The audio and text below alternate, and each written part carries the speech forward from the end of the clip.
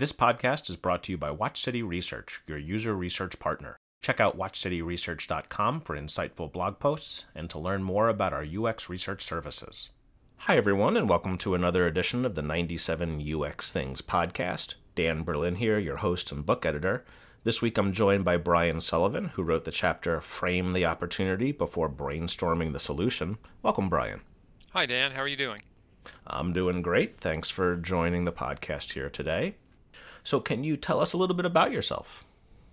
Sure. My name is Brian Sullivan. I'm the Director of User Research and Design Strategy at Sabre. And in that role, I lead a team of user researchers that work in the travel industry. And we work globally with different airlines and travel agencies.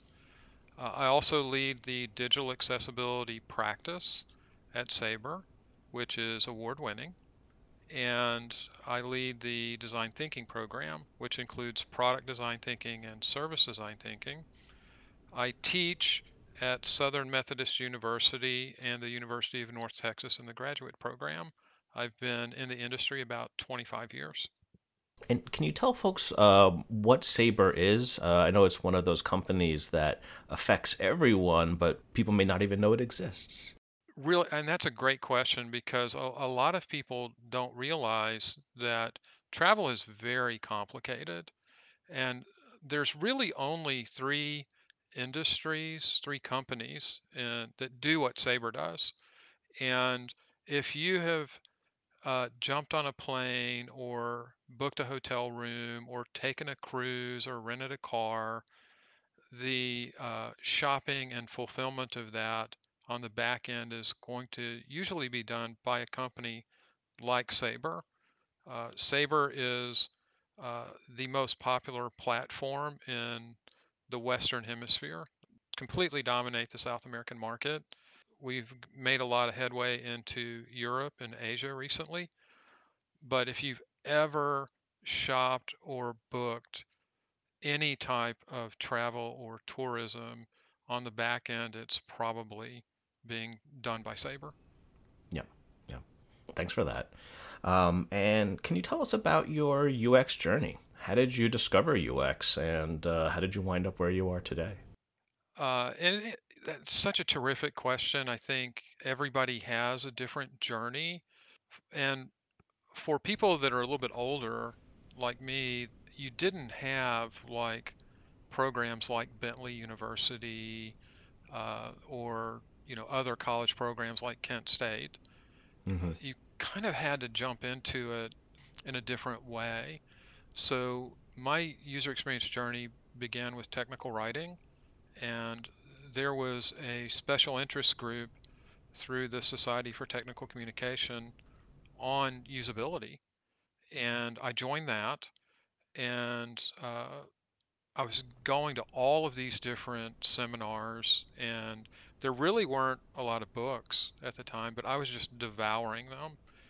And it turned out there was an open house at Sabre. I was in a role as a technical writer, and there was an open house for the usability labs. And I went in there and I just said, this is it. This Right. is what I want to do. Because I was devouring stuff on web psychology and usability that was from the STC. And I really took a deep dive into it. And then I found out there was this organization called the Usability Professionals Association. And that's when I found my tribe. Mm-hmm. And at the time, the usability labs at Sabre, it was like one of the first companies that had its own, a publicly held company that had its own usability lab. And it Right. was founded by Janice James, who founded the Usability Professionals Association. And I ended up having a couple interviews and I got a job. I was surprised that I got it. And I just started running usability test after usability test. And I would really say, and I'm not trying to, brag, but for a while in the travel industry, I'd spent about 12 years just doing that. I probably was person in the world that had the most experience doing that, just because I had, I was running so many projects and Right. surveys. But my journey began just with being curious and going to an open house and reading books and talking to people. Great, thanks for that. And super interesting. I didn't realize the connection between early Sabre usability and UPA at the time, Usability Professionals Association. You also mentioned award-winning accessibility. Can you tell us a little bit more about that and what you have going on there and how you achieved that? Sure, that was a program that we started a few years ago, and we have a lot of global contracts, and it's embarrassing, in all honesty, that in America we are farther behind than the rest of the world. And it may be because of a cultural difference. So Mm-hmm. in Asia, they're using the WCAG 2.2. WCAG stands for Web Content Accessibility Guidelines. In the United States, it's just not as heavily enforced. And about 6 years ago, the person that was the leader at Sabre said, "Hey, I have this wicked problem." And he looked around the room and he goes, "Brian, I want you to solve it." Mm. So I ended up doing a little bit of research from companies that do have really good accessibility programs. And it takes a lot to run a successful program. So the way that we ended up setting it up is we had to get with the legal department to talk about, okay, what is our compliance policy, right? What is that going to be? We had to publish that. We Mm. also had to look at what is the tools that we needed. And so we had to look at different tools. We also had to make sure that we had consultants that we could talk to every month just to shape our program. We also needed to train our staff, and we use LinkedIn Learning. And what we did is we looked at the different learning that was out there. And with the HR department, I tried to figure out, if I am a writer, what do I need to know? What is the Mm. training I need to take? If I am a front end developer, if I am a product manager, if I'm a designer. And so we figured out what is the role based training, and through the learning management system, we pushed that out and it became a requirement to get this training done. We also needed to hire a couple of people to do accessibility audits for us, and some of that is done internally, but we also have third-party audits. Mm. We have, I call it the ACE team, the Accessibility Compliance Experts. So the ACE teams meet weekly, and we kind of look at the progress of across the Sabre portfolio. So really, it's about establishing, what does the program look like, what is our policy, what are the tools, what are the standards, what is the training, what is the auditing. So it's trying to do this at scale. And I think the thing that we're trying to do that's a little bit unique, it's a bit of the carrot and the stick approach. So Mm.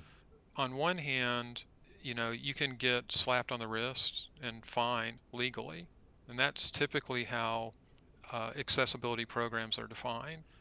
And that's okay. That's the stick. But I also think there's a carrot, and I think it applies to what we do, Dan. Mm-hmm. Carrot is when you consider other perspectives, when you consider people that have different abilities, not a disability, a different ability, Right. when we are inclusive of them, that is ripe for innovation to occur.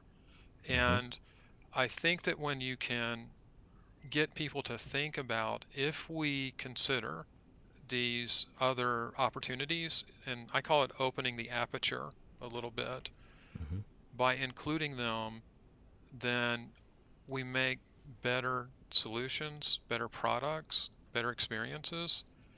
And I think people are really sensitive to that right now. So that's how we've shaped the program. Nobility is a firm out of Austin. They were really impressed with the work. We didn't win the award right away. It took about 3 years. Yep. They really like, though, how we have shaped and rolled out the program. And I'm lucky enough to have Jennifer Keene Moore is the lady that is running it now. She has relevant experience at some big brands doing it, so she's on board. She's fantastic, and that's how we run the program there. I think it's a way that people have really embraced it, Mm-hmm. and it's a lot of fun. It really is a lot of Great. fun. Yeah, thanks for all that. Super actionable for folks in terms of how you went about implementing that and giving steps for some of our listeners if they want to do that as well. So thanks for that. Moving on to your chapter, Frame the Opportunity Before Brainstorming the Solution. Can you tell us about that, please? Yeah, I think that when you're doing product design thinking or service design thinking, to me, the first thing to consider is how we frame the opportunity. And I like to sometimes refer to it as frame storm before you brainstorm. Hmm. And uh, I think that sometimes when you initially come in to a design challenge, that when you initially come into the design challenge, the solution is already built into the way that it's framed. Right. And so, if we talk about the aperture being a little bit closed, because people say, oh, well, our design challenge is we need to build a dashboard for XYZ. Well, is it a dashboard? What is it that they really need to know? Yeah. And so if we take a step back and shape it in terms of 3 steps, and I call it the who, what, and why. The who, what, and why. So for any design challenge, the first part is the who. So who are we doing this for? And it's a specific person, usually trying to do something. That's the what. What are they trying to Right. achieve? And then if you dig a little bit deeper, why are they trying to do this?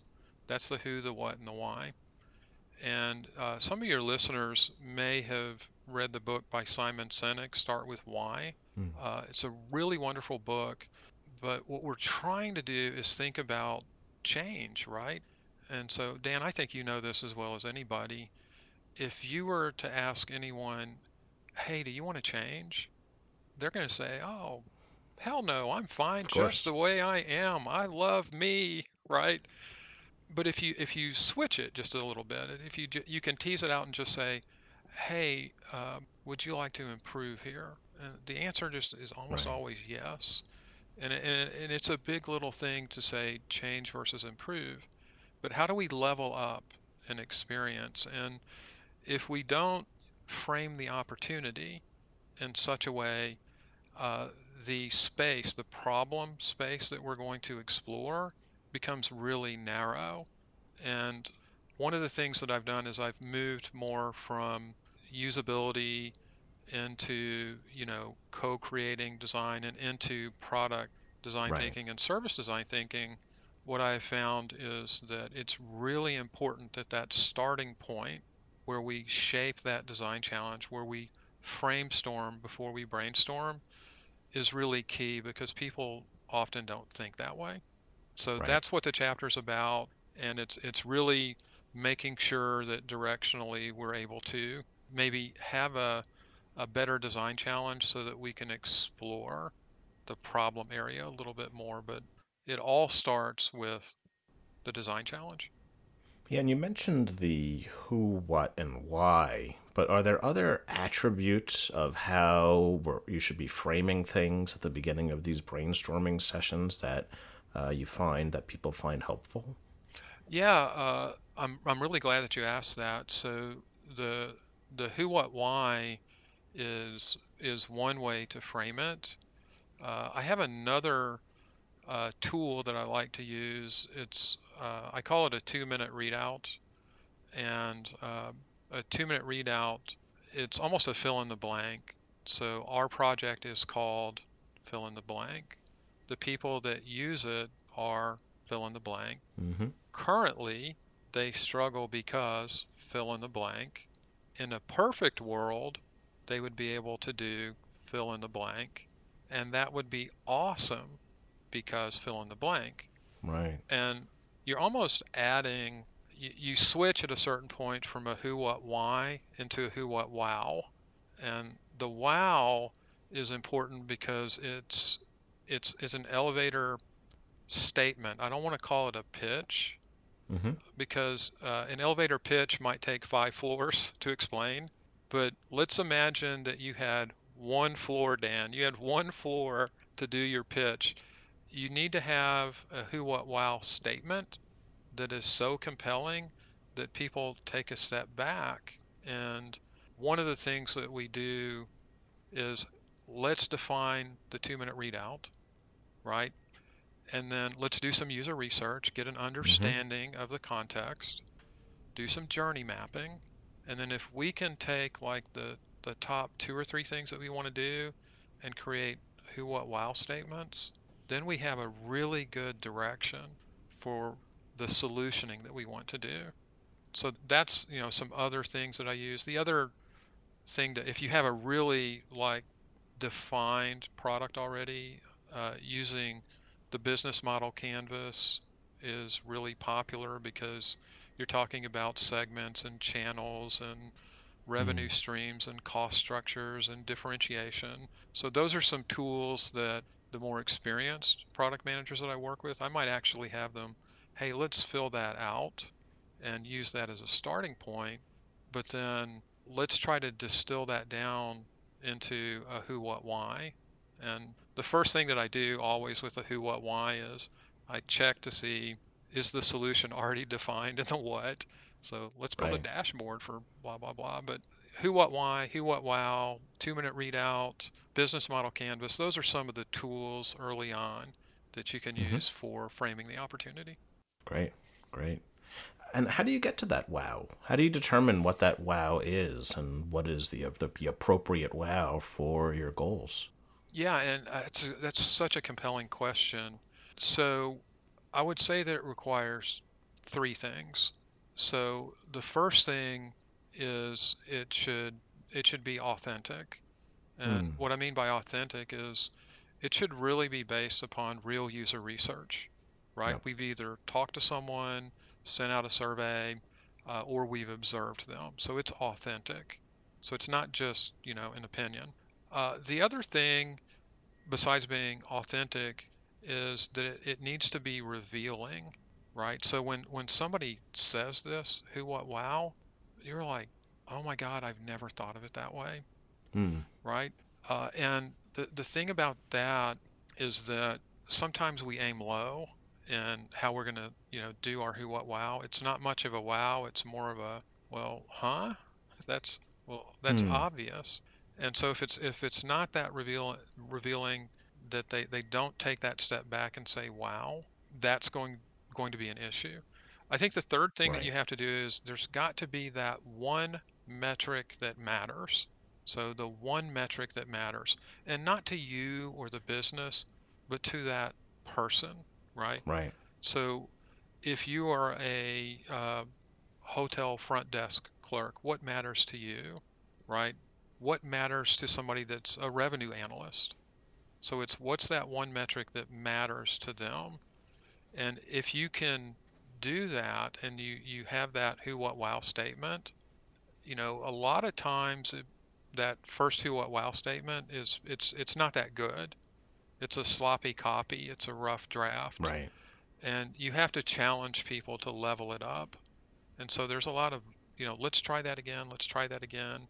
And a lot of times putting a metric in there, that one metric that matters, it really speaks to someone. So I bet. an example that we might use comes from American history, and it's John F. Kennedy said, I believe by the end of this century that we can send an astronaut to the moon and they can safely return to Earth. Well, Yep. the who in that is the astronaut. The what is going to the moon. The wow is safely returning to Earth, because we could hit the moon for a long time, but safely returning that person to Earth was the wow statement. And people they took a step back, and and they go, wow, can we do this? The other thing, Dan, that I'll mention about a who, what, wow statement is if it's so compelling, people are going to say this, oh my God, show me this. Right. I want a demo. Show me this. Yep. Because the other thing that can happen is they're going to say, I don't believe that, and you need to prove it, right? And so if we think about a journey map, that's where we're identifying pain points. The who, what, wow is the talking points. The people that don't believe it need proof points. And that's where experiments and data and usability testing comes into play. And then once you show them the proof points, it almost becomes that much easier to get funding and resources to it. But pain Yeah. points, talking points, proof points. Yeah. I think what you said there about KPI or having a personal KPI was super interesting. It really seems that is the only way to wow someone is to really understand what will move the needle for them. And that personal KPI, we only think about business KPIs, but we should be thinking about that at the end user as well. Yeah, I agree with you because what we're trying to do with research and design is we're trying to do behavior change at the end. We want Mm. someone to change from maybe the way that they're normally doing something, a task, a routine, whatever it is. And if you can have that one metric that matters to them, that speaks to them, and they understand the importance, the likelihood of them changing their behavior or routine is, I think, exponentially increased because they Yeah. see the value of the change that you're, putting on them. And I think that's why that one metric that matter is it's really critical when you're coming Yeah. up with the who, what, wow.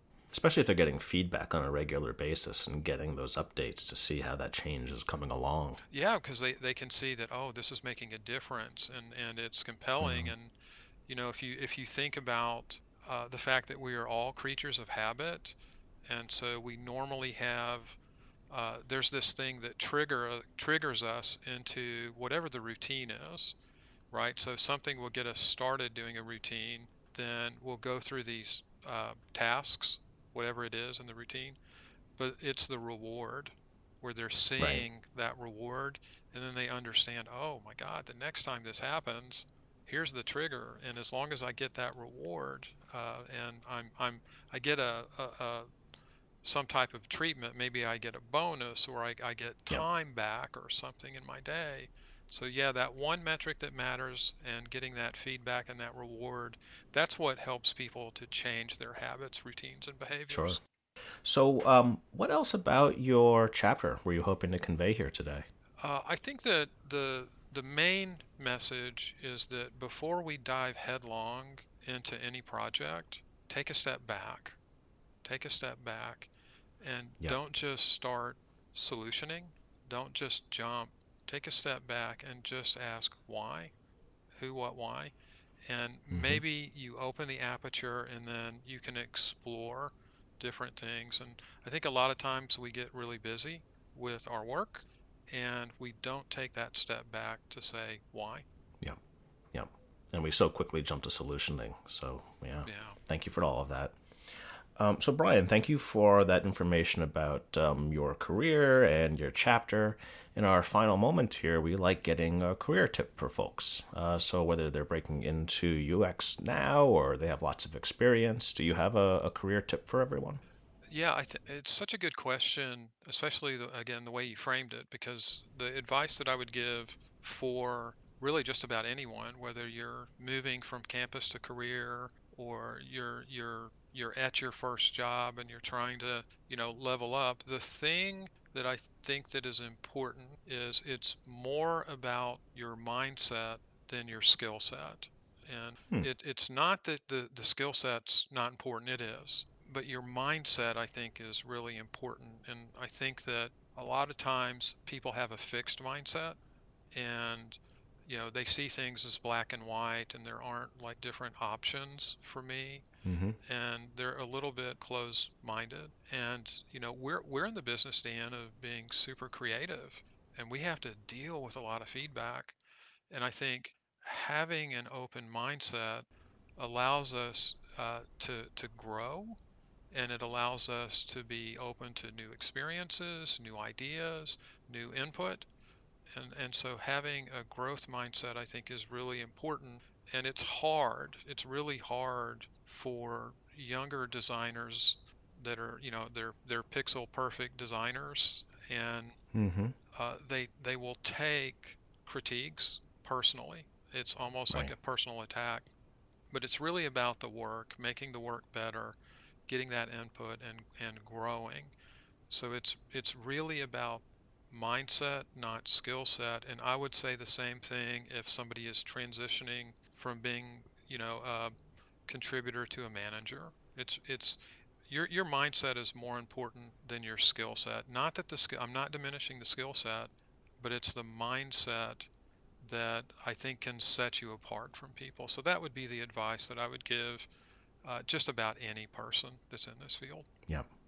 That's wonderful. Thank you for that. And it's so true that, especially in design, no matter where you are in design, whether you're a researcher who's moderating sessions and is getting critique on that, or you're a designer doing wireframes or visual design, there's critique opportunities there. And we very much have to be open to that, because in UX, it depends. It always depends. Yeah, exactly. Yeah. So, Brian, this has been a wonderful conversation. Thank you so much for joining me today. Oh, you're welcome. I had a blast, Dan, and congratulations on the podcast. Continued success, sir. Great, thank you for that.